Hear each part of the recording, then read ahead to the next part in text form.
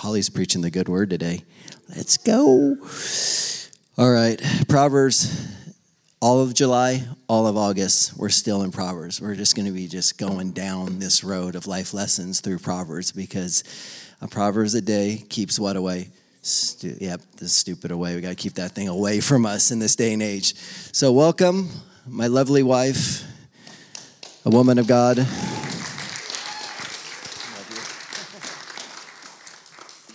All right, so y'all have your handouts. You already know what I'm talking about. But who likes money? Be honest. Like if I was like, who wants my $100 bill right here? Would you raise your hand and take it? The teens are being honest. They're like, yeah, we like money. They're all, yeah.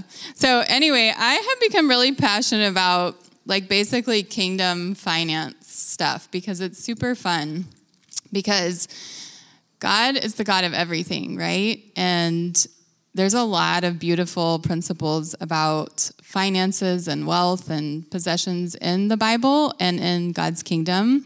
And it's kind of like this controversial topic because I think even outside of the church, it's kind of like you can't ask somebody, how much money do you make? Or how much money did that cost? Or things like that, right? It's like, I don't know. I don't know if it's like shame or... Yeah, anyway, that's not what I'm going to talk about. So you can figure that stuff out on your own. Like, why is it this like taboo topic? But really, God has ways for us to live out with our finances, and there's meant to be a blessing in that place, right? But we have to get kingdom principles down to be able to live that out. So in your handout, I'm not going to talk about all this stuff because we could do a whole series on it, right? So we're just going to like go through a little smattering of some basic principles because there's lots of verses on Proverbs in the Bible. But guess what? Did you know, just in case you are not convinced at all yet, that God really cares about money and our finances? Did you know it's one of the very most talked about things in the entire Bible? There are roughly 2,350 verses concerning money in the Bible. That's almost twice as many as verses about faith and prayer combined. And we all know faith is important and we all know prayer is important, right? So why is money important to God? That is one of the questions, right? Which maybe I'll be able to answer, maybe not. But anyway, okay, so we're just going to go through some basic principles because I think there may be some more random thing that God wants to speak to some of you today, and then I'm going to hone in on one of, I think, the most important principles about finances. But maybe somebody in here needs God to convict them about debt, or maybe there's somebody out there that God wants to speak to you about not chasing after wealth, or maybe recognizing your priorities or something, right? So we're just going to kind of go through. You all have it in front of you, so I don't know if I want to like read all of them, but should I not read all of them? Okay. So please read these on your own, post them up somewhere in your room, and read and meditate on all the verses. But okay, so I'll just kind of go through some like key truths that I think are important that are from these verses. I might like point to a few of them. But okay, well, let me start with this. First of all, I think that there's a couple sort of overarching principles to me.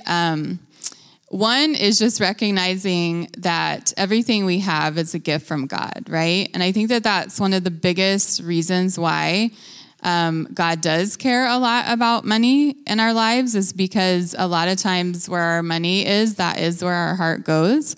And it's sort of this way that he tests us to see if we'll trust him and to see if we will just give him everything. And so it's actually so cool because, you know, we just sort of trust the Holy Spirit a lot in this church, and I don't think that the worship team had any clue what I was talking about, and I had no idea what they would play. But if you notice, there was sort of a theme through the songs today, right? Which was really a lot about just surrender and like giving God our everything, right? So that's really what I'm going to be talking about. So perfect. Thank you, Holy Spirit. So anyway, it's kind of this way that like where are our hearts, right? Like, are we willing to trust God with everything? Or are we willing to live this life of surrender? So that's kind of what I'm going to really talk about. But just a few other principles about it is that we need to be, this is another big passion of mine, is just the call to be in faith with everything in our lives, right? Like, what is God saying to us? What is he calling us to do? And are we in obedience with that? Or are we kind of going off over here? Even if it's not like sin, like, it's not bad, but whatever is not of faith is sin, right? So if it's not what God's called us to and not what he's saying. So what does that have to do with what I'm talking about? It has to do with, there might be some of us in here that God has called to have abundant wealth, right? And we need to be in faith with that and not be ashamed of that and not like run away from that because we think that it's unholy to have wealth, right? And there might be some of us that he's called to live really, really simply, and maybe we won't ever have a lot of money, and that's okay too. That one is not more holy or better than the other. It's what has God called us to, and are we being in faith with that, right? And there's a proverb. One of them, under my little title, I put the bold titles in, hopefully you figured that out, but balance, which is basically this proverb saying, 2 things I ask of you, Lord, like, give me neither poverty nor riches, but give me only my daily bread. Otherwise, I may have too much and disown you and say, who is the Lord? Or I may become poor and steal and so dishonor the name of my God. And I taught an economics class to 2 of these kids back here, Caleb and Samuel, and other high schoolers, and I made them read all sorts of stuff about kingdom finances. So we had a great time this last semester, and one of the things that we read in one of the books was that, like, a poverty spirit, or actually like what was it exactly? Like, basically people can idolize wealth, and sometimes the people who do that the most are actually the poor, because it's always like, what do I not have? What do I not have? So there's definitely not this like, oh, I'm more holy because I'm poor sort of thing, right? Like how he's saying, I may become poor and steal and so dishonor the name of my God. But also clearly we can fall into a trap when we do have plenty of not continuing to rely on God. So we want to like just have balance in our hearts, I think, more than just like, well, here you have to live this way where it's like you don't ever have abundance and you don't ever not have enough. But I think also we can see scripturally too that if we put in practice the principles God's given us, there are promises that he is going to provide, and he actually is a God of abundance. So we'll talk about that a little bit too. But key truths. God wants us to trust him in everything, not just in our money or possessions. He wants us to acknowledge that all we have comes from him, and he wants us to give it back to him, right? And he wants us to live generously with both him and others, and we'll talk a little bit more about that. But the Bible also clearly warns us about going into debt, right? And there's some verses on that. The rich rule over the poor, and the borrower is slave to the lender. And that's a huge problem in our country today. Huge. If you've ever studied it, if you look at the numbers, like people are just buried in debt, and it's really, really a lot of bondage that a lot of Americans are under, and including our government. So we won't get into all that, but there's a problem, and it starts with how we picture or how we're perceiving our realities, right? So especially since many of you are young. In fact, I made all my students tell me at the end of the class, what were some of your key takeaways? And definitely the most predominant one was, don't go into debt. I'm like, well, that's a really good one to have gotten from it. So, but also the Bible is very clear on where to care for the poor and not oppress people. We need to remember that not only is money fleeting, but our lives are as well. And we need to store up our treasures in heaven, not on earth, which we read this book called Money, Possessions, and Eternity by Randy Alcorn, which I would highly recommend. And the whole thing was just having this bigger vision for eternity and like really calling us to store up our treasures there. So that's a big one. Then there's also, and I told Jason I wanted 2 weeks, but he's not giving them to me. So that's okay. That's okay. You guys are going to go home and read these and memorize them, and you'll get it. But on the back side, there's a lot on hard work and stewardship, right? And that was another thing that's what I could spend another week talking on, is just stewardship in general, but, they're like, for example, lazy hands make for poverty, but diligent hands bring wealth, right? So all hard work brings a profit, but mere talk leads only to poverty. So we want to be people who work hard. There is a reward for our work. And that's a key principle as well. Then we are called to be good stewards of that which he has entrusted to us, and to those he can trust, more will be given. And that's a huge biblical principle that is really huge and applies to every area of our lives. So if you don't know anything about that, learn stuff about that. But stewardship is really important, and to whom much is given, much is required, and those who can steward what God gives them, he will bless with more, right? So okay, and then last, just little throwing out key things before I focus in on something is we need to always keep money and wealth in its proper place, and remember that wisdom, righteousness, love, peace, etc. are of much greater value in this life and the next. And we already know from several of the Proverbs studies, and anybody who's read Proverbs at all, the whole key theme is wisdom, right? So clearly wisdom is, and Alan talked about this, but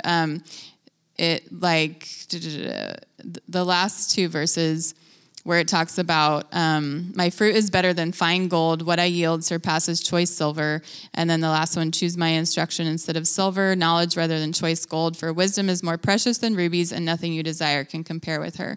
And there's lots of others. One, I really love this verse. Maybe it's because I was a vegan for a while, but better a small serving of vegetables with love than a fattened calf with hatred. I do eat lots of meat now, so I can go either way with that. But I love vegetables. But clearly the point is that it's better to have love than to have, because in that culture, a fattened calf was like, oh, go kill the fattened calf. Like we're feasting now, right? But love is better, right? And there's lots of other good ones. Better a dry crust with peace and quiet than a house full of feasting with strife. Amen, right? Anybody who's had family that fights, like, yeah. Let's get some peace in here.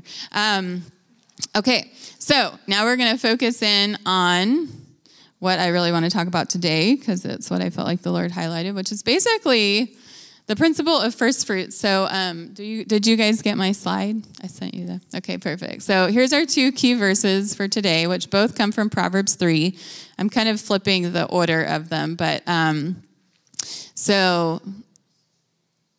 Oh, can you put both of them up at the same time, or does that not work? It's okay if you can't, but I kind of wanted them both up the whole time. All right, so anyway, let's just read this. Proverbs 3, 9 through 10 says, honor the Lord with your wealth, with the first fruits of all your crops. Then your barns will be filled to overflowing, and your vats will brim over with new wine. And then Proverbs 3, 5 through 6. Trust in the Lord with all your heart and lean not on your own understanding. In all your ways submit to him, and he will make your paths straight. And this whole passage in Proverbs, all of Proverbs 3 is great, actually. But this whole first section was super good. And it's funny because I wanted to talk about those two verses. I didn't even realize they were so close to each other. But at first, until I looked deeper. But yeah, so let's just start with Proverbs 3, 9 and 10. So honor the Lord with your wealth, with the first fruits of all your crops. Then your barns will be filled to overflowing, and your vats will brim over with new wine. So what is being said here? So, there's actually a promise, right? You guys see that? There's an if-then statement. Like, if you honor the Lord with your wealth, with the first fruits of all your crops, then your barns will be filled to overflowing, your vats will brim over with new wine. And when we read scripture, we have to remember, this is an agrarian society. Agriculture is like their thing. It's not like our 21st century with all our computers and tech jobs and stuff. So we want barns that are overflowing, and we want vats that are brimming over with wine. That means we're doing well, right? And they all grew things, and so their wealth was really their crops, their wine, all these things, the food basically of the land. So this principle of first fruits, raise your hand if you've heard of this principle before. Yeah? Okay, good. Most of you. All right, awesome. So it's actually all throughout Scripture, just basically this idea that the first belongs to the Lord. And in Hebrew culture, the firstborn son belonged to the Lord. That son was consecrated to the Lord and given back to Jesus, or to the Father, to God. The firstborn of the flock, that was usually that's what they made the sacrifices with. The first portion of the harvest. Tithe means the first 10%. So we often talk about the tithe, and we know that means 10%, hopefully, right? But it's not just 10%. It's the first 10, which if you think about how interesting that really is, you might not even know how much your 100% is going to be, right? But yet you give the first 10%. Mathematically, I'm not sure how that works, but a lot of us do know, right? Okay, here's my paycheck. So I'm going to give the first 10%. And practically speaking, and some of this is very practical, right? Which is good. Practical can be good, right? But practically speaking, that means you get paid and you don't go pay your bills first, and you don't pay your taxes first. Most people have to pay your taxes first because it's taken out. But if you have to pay your taxes on your own, you give that first 10% to God, and then you trust that he will bless and multiply the rest. And that's what I want to talk about right now, is this idea that when really the reason we give the first 10% to God, or the first fruits to God, is, there's lots of reasons, but one is because it's showing, hey, God, I acknowledge this all belongs to you anyway, right? But the other thing is that it's because when we give the first, then that is what releases the grace and the faith for the rest to be blessed.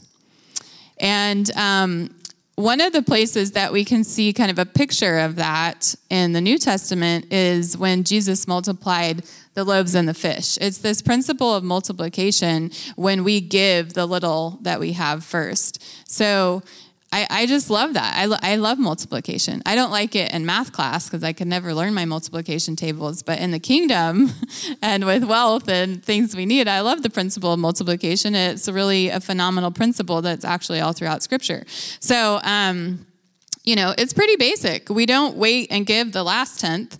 We, or see what's left over. So I'm sure you guys are good with all this stuff, but there's probably a lot of Christians that say, I can't afford to tithe, but we don't say that because we can't not afford to tithe, right? Because you're not going to get the 100% or the 90% blessed and have enough for everything if you don't give the first 10%. It's just this principle. It's not a law. It's just a gift. It's just like you reap what you sow, and this is how God made things work, just like gravity, right? If you jump out of a plane, you fall. So wear a parachute. I don't know. It's just how things work. So, and it's just this principle that he's set up.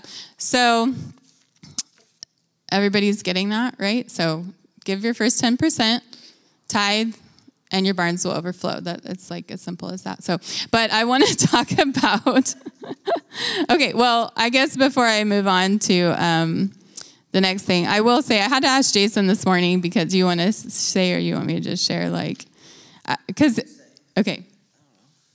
I am involved in our finances, but I haven't made much money over the last 18 years as I've been a stay-at-home mom.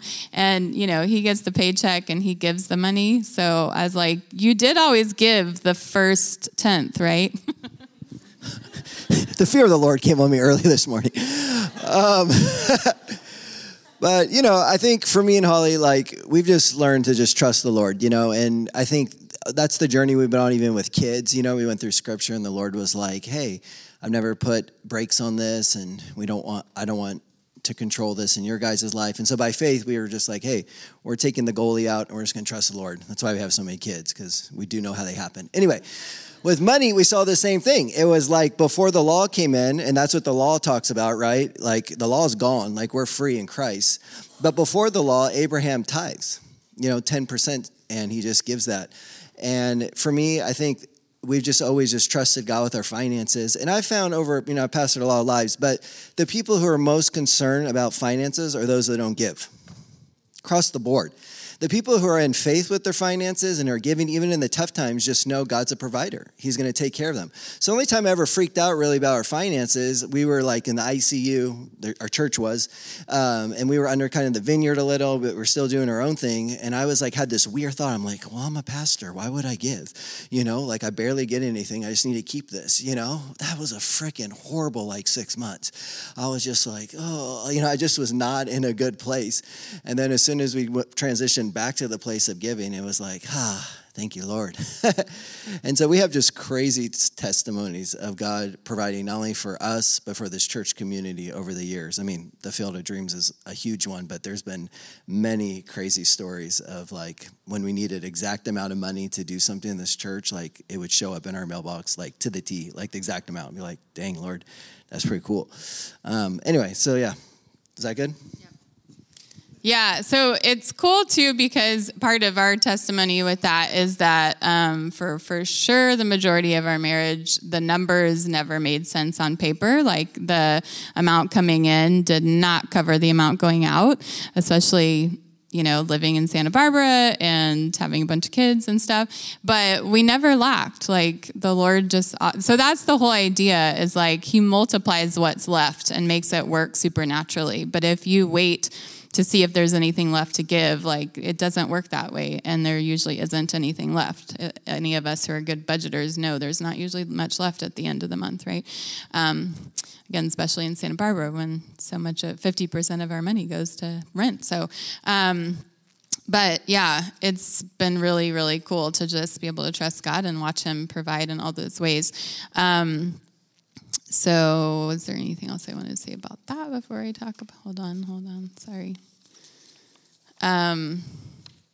Oh yeah, I did want to share about a way that I personally got to experience honoring God with my wealth and his multiplication early on when I was a college student. And I just had this tutoring job where I got, back then, this was a lot of money. It's not that much now, but every week I would tutor this kid and the mom would just give me $100 bill. And I would just put it in this rainy day money jar that I had in my room. I just stuffed the $100 bills in there. And but then I used that money to I loved giving. I've always loved giving. And I would... one of the big things I would do was that when I moved out to Isla Vista, the Lord really convicted me about reaching out to our neighbors. And so we started having these dinners where we'd invite the neighbors. And so I would finance the dinners out of my rainy day money jar. And there was a lot of money that went out into paying for those dinners because we had them every week. And it would cost, a good $50 to $70 to pay for the meals every week. And so I just... I didn't count it. I didn't freak out about it. I just generously gave and honored God with the blessing he'd given me.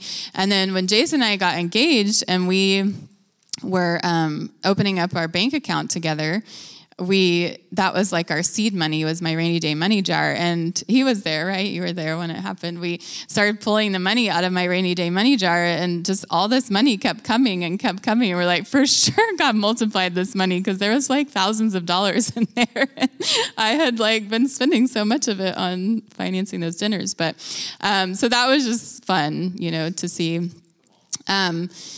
So, yeah, okay. Now I want to transition a little bit to just understanding that this principle of first fruits, because I think this is maybe even what the Lord, a lot of this, it can really challenge us and test our hearts and where are we at with trusting God when it comes to money. And I think that's, like I said, a big part of why the Bible talks so much about it. But I feel like actually something God really wants to bring to us, a challenge to us today, is this idea of the first portion or the first fruits and how it applies not just to money, but to everything. And specifically even our time and our energy and our day and just putting him first even in our day. And so I've been really convicted because I'm I haven't done a good job of doing this. I spend time with the Lord, when I'm nursing Annabelle, and I've been reading my one-year Bible, and I'm only 3 days behind. So I'm not doing horrible with spending time with him, but I still will get up and have all the things I need to do, and I've kind of been in this frantic place because Annabelle's not really a napper. And so for the last year, even though she sleeps in the morning and I could get up and spend time with Jesus, I always feel frantic. It's the only time I have to get anything done. So I have to do all these things. And And so I'm like, oh, Lord, I'm sorry. I haven't been doing first fruits with giving you. And I could right now. Sometimes you have a baby and they get up at like 5 a.m. So there is no quiet time before that because they wake you up. But she's not like that. So I have no excuse right now other than me just not putting him first. So I'm confessing that to all of you. And maybe you will be convicted too. But I'm like, okay, Lord, I did today. I'm like, I'm speaking on this. I'm going to do it today and yesterday. But, so yeah, that he wants us to give him the first, right? And I actually was really good about doing this in college. And I was busy, I was a busy student, like all college students, and had all sorts of extracurricular stuff I was doing.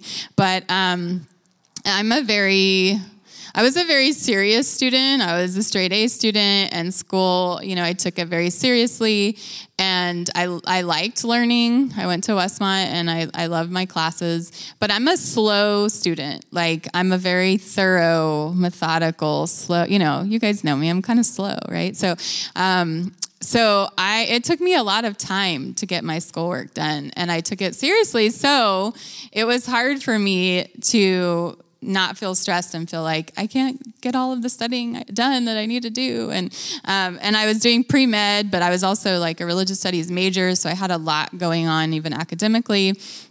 And it was really the year that I was in, I think it was my sophomore year, that I was in organic chemistry, which is kind of, one of the like hardest classes in university for the most part. So, and a lot of people, like, it's really hard to get a genuine A because it's like really they ask you to memorize more than is almost humanly possible.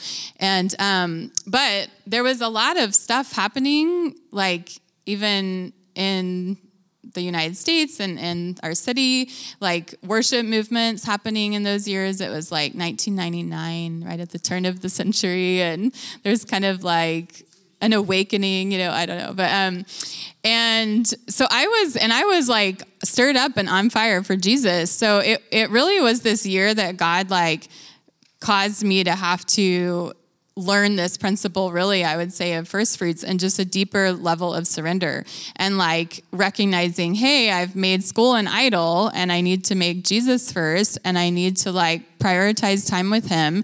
And I need to trust that as I do that, he will make everything else fall in place, right? And I really had such a testimony from that year of as I put him first, he multiplied the rest and he made everything work for me. And even there was this one specific moment or day where there was going to be a worship night and I felt like the Lord wanted me to go to this worship night. It was like going to be a bigger worship night, but I had an organic chemistry test the next day and I really needed to study because there was so much that I needed to still learn. And it was this pull and I just, okay, but I'm going to be in faith and I'm going to put God first. And this is not, for those of you who are not good students, this is not your excuse to just be like, I'm putting Jesus first and I'm not going to study. Okay, that was not me. So you need to be in faith with what God's called you to do. For me, it was going to be a much bigger stretch to go to the worship night and trust God with my organic chemistry test, right? So others of you, he's saying, stay home and study, focus, right? Okay, so be in faith. What is he calling you to? That's the underlying thing here too, right? So anyway, I went to the worship night and I still studied, but I just, I put it in God's hands. And the next day I took the chemistry test. It was very stressful because I didn't know everything on it. But guess what? Like the whole class struggled with the test. And so on the curve, I still got an A.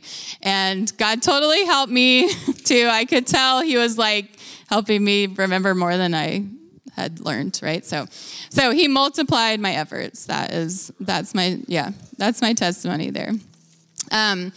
So anyway, putting God first. And also one of the things, all right, I'm going to go into this page and I'm going to be done. Right? Or what time do you want us to end? 5:30? 5:20? No, 5:20 is right now. You all went really long with all the stuff this morning, earlier. All right, so it's really about surrender. right? That's what we're coming back to. It's really about surrender. It's operating in such a way that we're fully surrendered to Jesus and putting him first in our lives. That is really, I think, the heart of this principle of first fruits. It's putting Jesus first, right? It's putting him first with our money because we're trusting him in everything. It's putting him first with our time because he is our priority and because we're going to trust him with our time and our schedules and what all we have to do. It's putting him first with our energy. It's putting him first in our hearts. It's a lot of the songs we sang already earlier, right?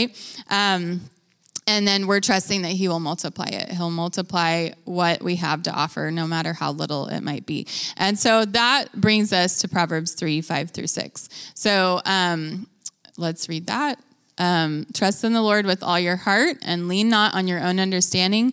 In all your ways submit to him and he will make your paths straight. And so it doesn't really make sense in the natural, right? It doesn't make sense financially to give, 10% of our income. It doesn't make sense to we have all this stuff to do today, and yet we're going to go spend an hour with Jesus. Like, that doesn't make sense, right? But that's trusting him. That's saying, I'm trusting him with my whole heart. I'm not leaning on my own understanding. And we're acknowledging him. Part of that, in all our ways acknowledging him, is recognizing he's God. And everything we have comes from him, and it all belongs to him, and it all should be given back to him anyway, right? And it also, and this could be a whole nother talk, but I'm giving you like a 2-minute version, helps us to live generously and not be miserly and just recognize, wow, it's so fun to give. It's so fun to give to God. It's so fun to give to others. It's so fun to bless other people. God loves a cheerful giver. It means it's meant to bring joy to us. It's not this you have to thing. And it's so true. It's so true. Like anybody that's actually however long you're willing to give. That's really what I want to end with is know that anybody who wants to share a testimony, when you've put God first, because anybody who's done that, whether it's with money, whether it's with your time, you've gotten to experience the joy of that kingdom principle, right? Amen. Anybody? Have you done that? Yeah. So does anybody want to share? Do you have a really cool testimony? A really short, really cool testimony of a time that you have put God first in your life, really in any area, but I mean, time, finances, those types of things, and you've watched him bless and multiply the rest. All right. The podcast audience will appreciate this. Hi. I used to be a Jehovah's Witness. Sorry about that. Sorry. We never give to the homeless, so I decided when I was going to be no longer a Jehovah's Witness and just the follower of Jesus, I would give to the homeless. So one day I was playing the piano on the street. I made $500, which is, of course, not real to God because it really belongs to him, doesn't it? And so I decided to do a little social experiment with myself, see if I could give it all away, which I did, which was very scary at first. And actually what happened was I got more work, got more piano lessons, and receive free, give free, right? That's the way, even to your enemies. So that's the way to live. It works. God will actually show up. He really does. But it's a trust exercise, and it's scary, isn't it? Yeah, that's all. That's powerful. Who else? I can walk it to you. Oh, they're coming. Carlos, Lala. Hi, everybody. My gum. Hold on. Again. You guys remember the gum? The gum episode? Years ago, maybe 20 years ago, I got a check for a job. It was $2,000, and I was going to use it specifically for music gear. I knew I needed to kind of ramp up, and I already had everything listed out and budgeted. And one day the Lord was I had this check. I think I had already deposited it, and He was like, that's not your money. And I was like, you're funny, Lord. And so, a few days went by, and I knew, I was like, this is not my money. So there was a specific thing that He wanted me to give to. So I did that, and it was all of it. I gave all of it, and it was really hard. I mean, truth be told, I was like, wow, that was a little bit of a stretch for me. And so a few days later, somebody came up to me and was like, hey, I really felt on my heart that I'm supposed to give you $10,000 for like gear, you know? And I was like, what? Excuse me? And it was pretty wild, you know? Like I got a check for like 500% increase. Yeah, it was pretty wild. That's, you know, because I didn't tell anything to anybody. And I just got this fat check and I, you know, spent that on some gear, but that's it.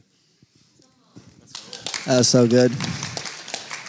I'm just going to share a real quick story because 10,000 is the same number. But I was in this wrestling match with God too because I felt like the Lord was like, you need to give up your 10 by 10 shed to turn it into the Isla Vista worship, you know, so they can use it. And this is before any of our music ever hit, any albums, nothing.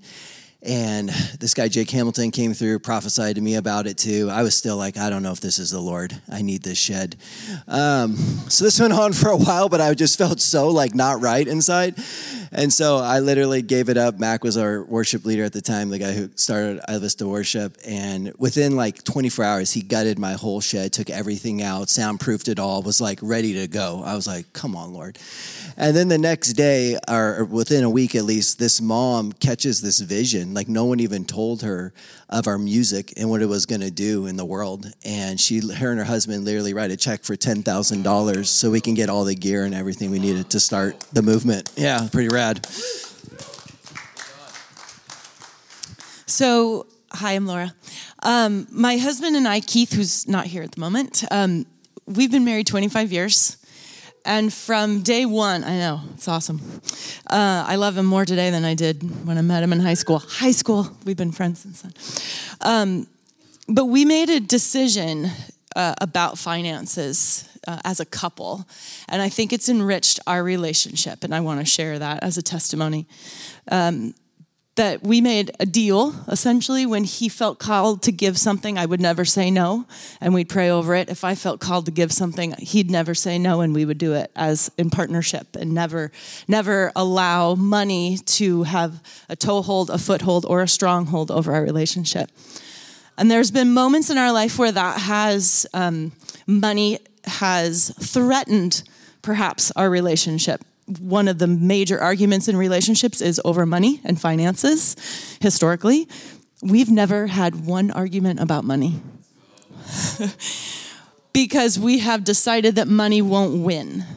And there's been times where we've had to give extremely generously in ways that we have to. It's actually what we're saying is money has no power in our relationship. And so we hand over what hurts financially because we're claiming what heaven is doing in our relationship and through us. That's what I want to share.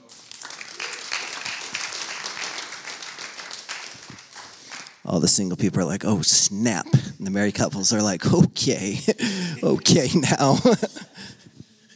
Richard's going for it. So years ago, God had me to be involved with the prison ministry. So I'm in and out the prisons 8 hours a day, 7 days a week. There's no church support, zero support. And I had a beat-up car. It's a V8.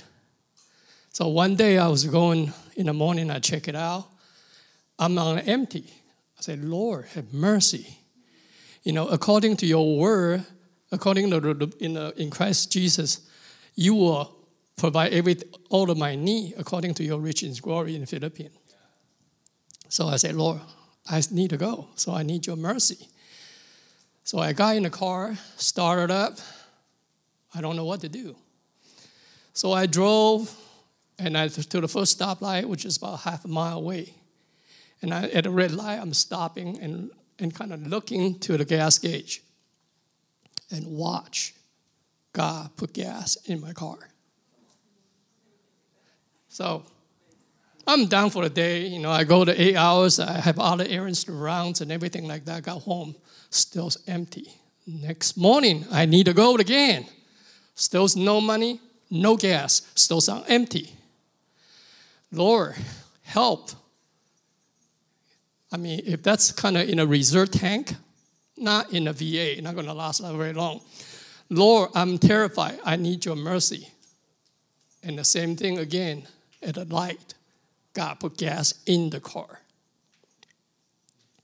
Go home, same thing. The third day come, zero money. Now, how lucky are you going to get? 2 days? This is the third day. I'm terrified I'm going to get stuck somewhere on the road, right? And through his mercy, he put gas in the car again. 3 days in a row. The end of the day, some brother come over here, here's a $2 for you. So I put that in the gas. 3 days in a row watching God do miracles. And it's just like, I was truly amazed. But that was not the only time. That was not the only time. There was another time I was out of job. I had 3 mouths to feed. I had no income. I walked the dog. The woman in the park knew my situation, and she was doing all the worry for me. And I was sharing with her what God did, put gas in my vehicle. And of course, as I walk home, I'm start getting worried again. Okay, now where I'm going to powder, I'm going to put food on the table. And just about a block from home, somebody stopped me and hollered at me and said, hey, come to my house. And he went to his freezer, grabbed hold of 2 bags of a grocery sack of frozen salmon from Alaska. Here's for you. I just came back from Alaska. Another neighbor has been brought in fresh produce from their yard, so we live up like king. And a few more weeks again, then he started bringing more of the frozen salmons. So whenever you put God first, he remembers you. I love that. We had this guy release all these like gas testimonies like 15 years ago, and then like several people in our church are like, dude, I'm gonna go for it. They all ran out of gas, dude. It was hilarious. But during that time, though, the Lord used it too, because there was this Asian ministry at UCSB that I did not want to speak at, but I felt like the Lord wanted me to go, and I had like a quarter of a tank, less than a quarter, and I just was like, well, Lord, if you can get me there, because I just don't even want to go. Anyway, I've grown up. I had a bad attitude back then, but the Lord, he multiplied my gas. Like I left and had more when I got there than when I came, so it was rad. Yeah, I had to go like 2 hours at least. Anyone else, or do you want it back? There's a lot of testimonies up in here. Okay, people. So this one's more about tithing our time. Holly was mentioning school as an idol. In high school, my grades, my academic success, where I went to college was everything to me. I would not spend time with the Lord because I'd be doing my homework. And when I was 17, I strongly felt the Lord calling me to not go to college, but to go to ministry school and to tithe not 1 year, but the first 5 years of my adult life to him.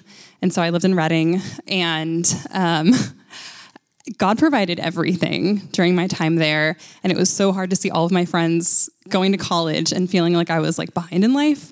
But I will say that the foundation spiritually and emotionally and the sense of purpose that was laid during that time has carried me through to this day. And when I did transfer to Westmont at 26 years old, it was such a completely different experience because I was able to use what I learned and that sense of purpose and that sense of discipleship to really invest in a way that I wouldn't have if I gone at 18. And even this past year, working at the college, like, again, that sense of specific calling that like God instilled in me because I gave him that time has just been like a huge focus. So I think there's so many ways to tithe, not just our money, but our time and even seasons of life where, like right now, I'm in a sabbatical season, and so I'm specifically not investing in ways that I would have, but there's so much fruit of rest. And so it's so just important to know like what God is calling us to tithe in certain seasons, and he will bless that.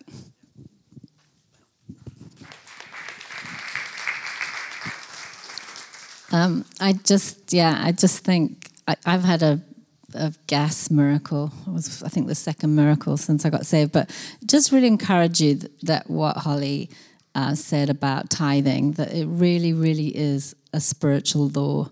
And it's just something that God has set up like gravity. I really love that. And I can't tell you how many times Jez and I have had no money no money even to put food on the table. And we have chosen to tithe. When the business was bottom out, where we couldn't even take salary because our priority was to keep our staff employed, and none of it made sense. But after we tithed, it was just crazy seeing I could talk for hours, but it's like, it's so important. And, I really encourage you, even if you don't get it, try it and allow the Lord to show you, because it's just such an incredible. I always say to my kids, you can hate me for constantly telling you to read your Bible and tithe. And love whoever God puts in front of you. But yeah, the money thing's huge. And yeah, big deal. Sweet. There was, yep, okay. Oh, look at this. You're amazing. Hey, y'all. So, about a year and some change ago, I was in San Francisco, and I loved it there. My whole community was there. Just everything, was amazing. And I wanted to stay so badly, and I did not want to come back to Santa Barbara. At all. And I was looking for every excuse to stay in San Francisco. I hated it here. And God was like, too bad, you have to go back to Westmont. And I said, I don't want to go back to Westmont. And I said, okay, Lord, I'm going to trust you and I'm going to surrender this to you and I'll give it to you. But I didn't have the money to go to Westmont. So I was like, yeah, if you want me to go, you got to pull through this money for me to go. I needed $25,000. And I'll never forget, I was at work one day and I get a call and I didn't even recognize the number. I wasn't going to pick up, but I answered it. And the lady's like, hey, this is the financial aid department of Westmont College. Just calling to let you know this woman came out of nowhere and says that she wants to pay $25,000 for you to go to Westmont. So I was like, dang, I got to go back. But it was nice because, I think just surrendering that to God, he always comes through. So, yeah. Oh, are we done? Nah, we're done. That's probably good. It better be good.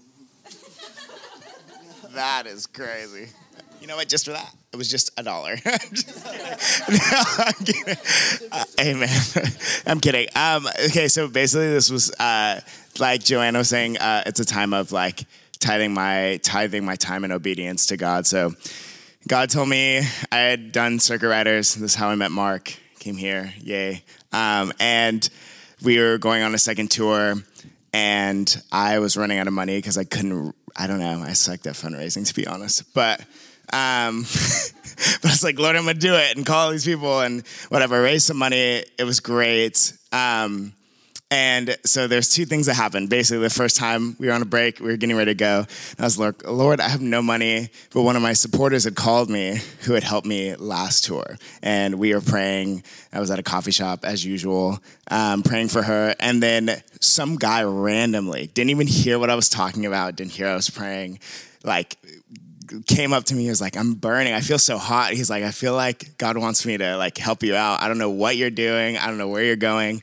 What how can I give you money right now? And I was like, you're kidding.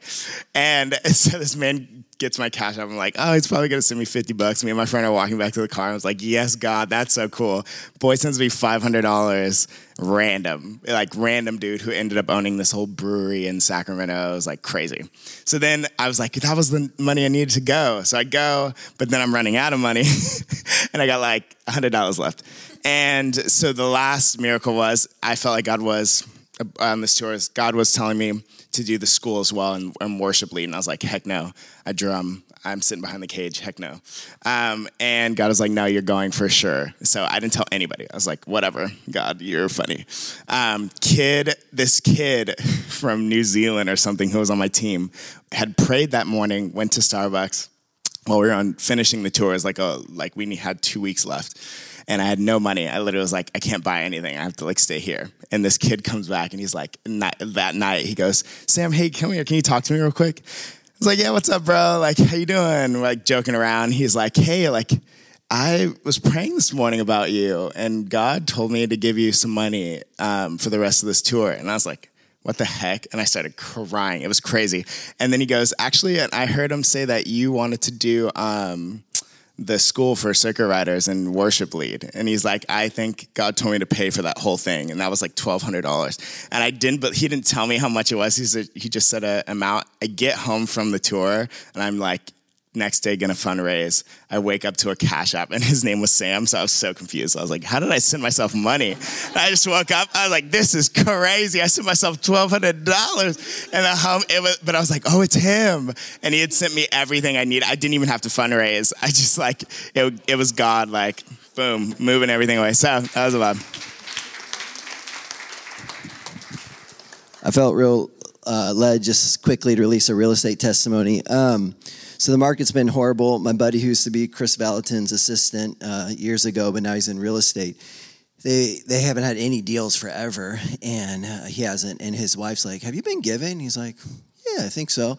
But then he realized he hadn't been giving for a long time, and he's like a total research dude. So he goes back in all of his books, figures out the exact number that he should have been giving to the Lord. You know, he gives that number to God just in faith. Okay, they don't even have money, just kind of thing, just give it. And within the next week, 5 deals just come into place for him and his family. It was just, like, you can't even make that stuff up. You cannot make that stuff up.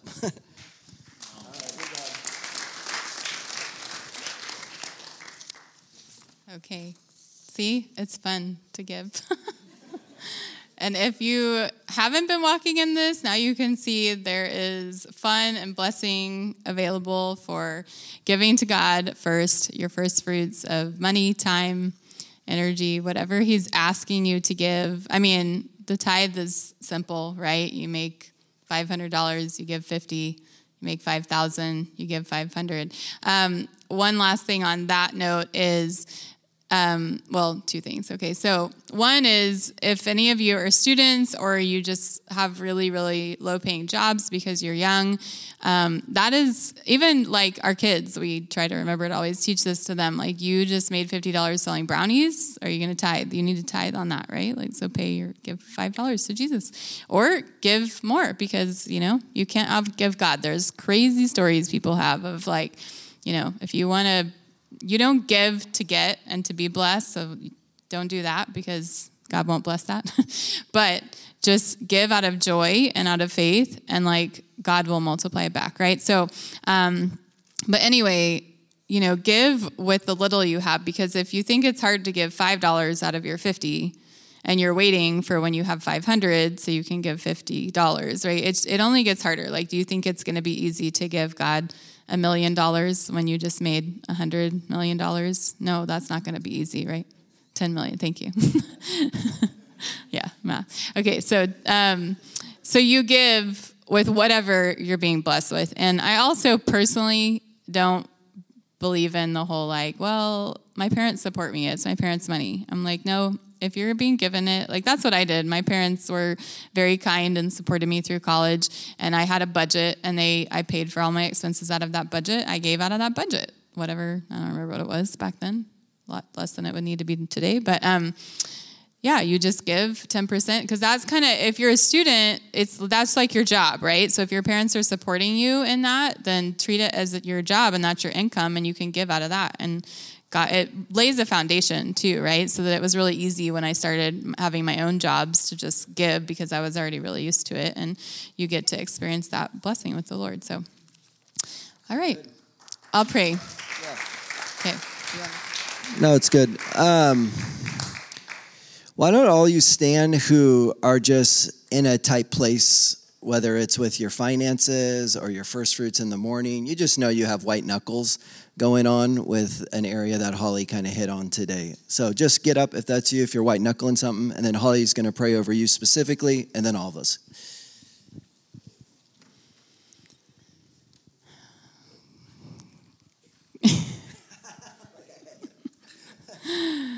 God, we just thank you that you are so good, and we thank you that your kingdom is actually full of fun and joy and righteousness and peace, and that you are so trustworthy.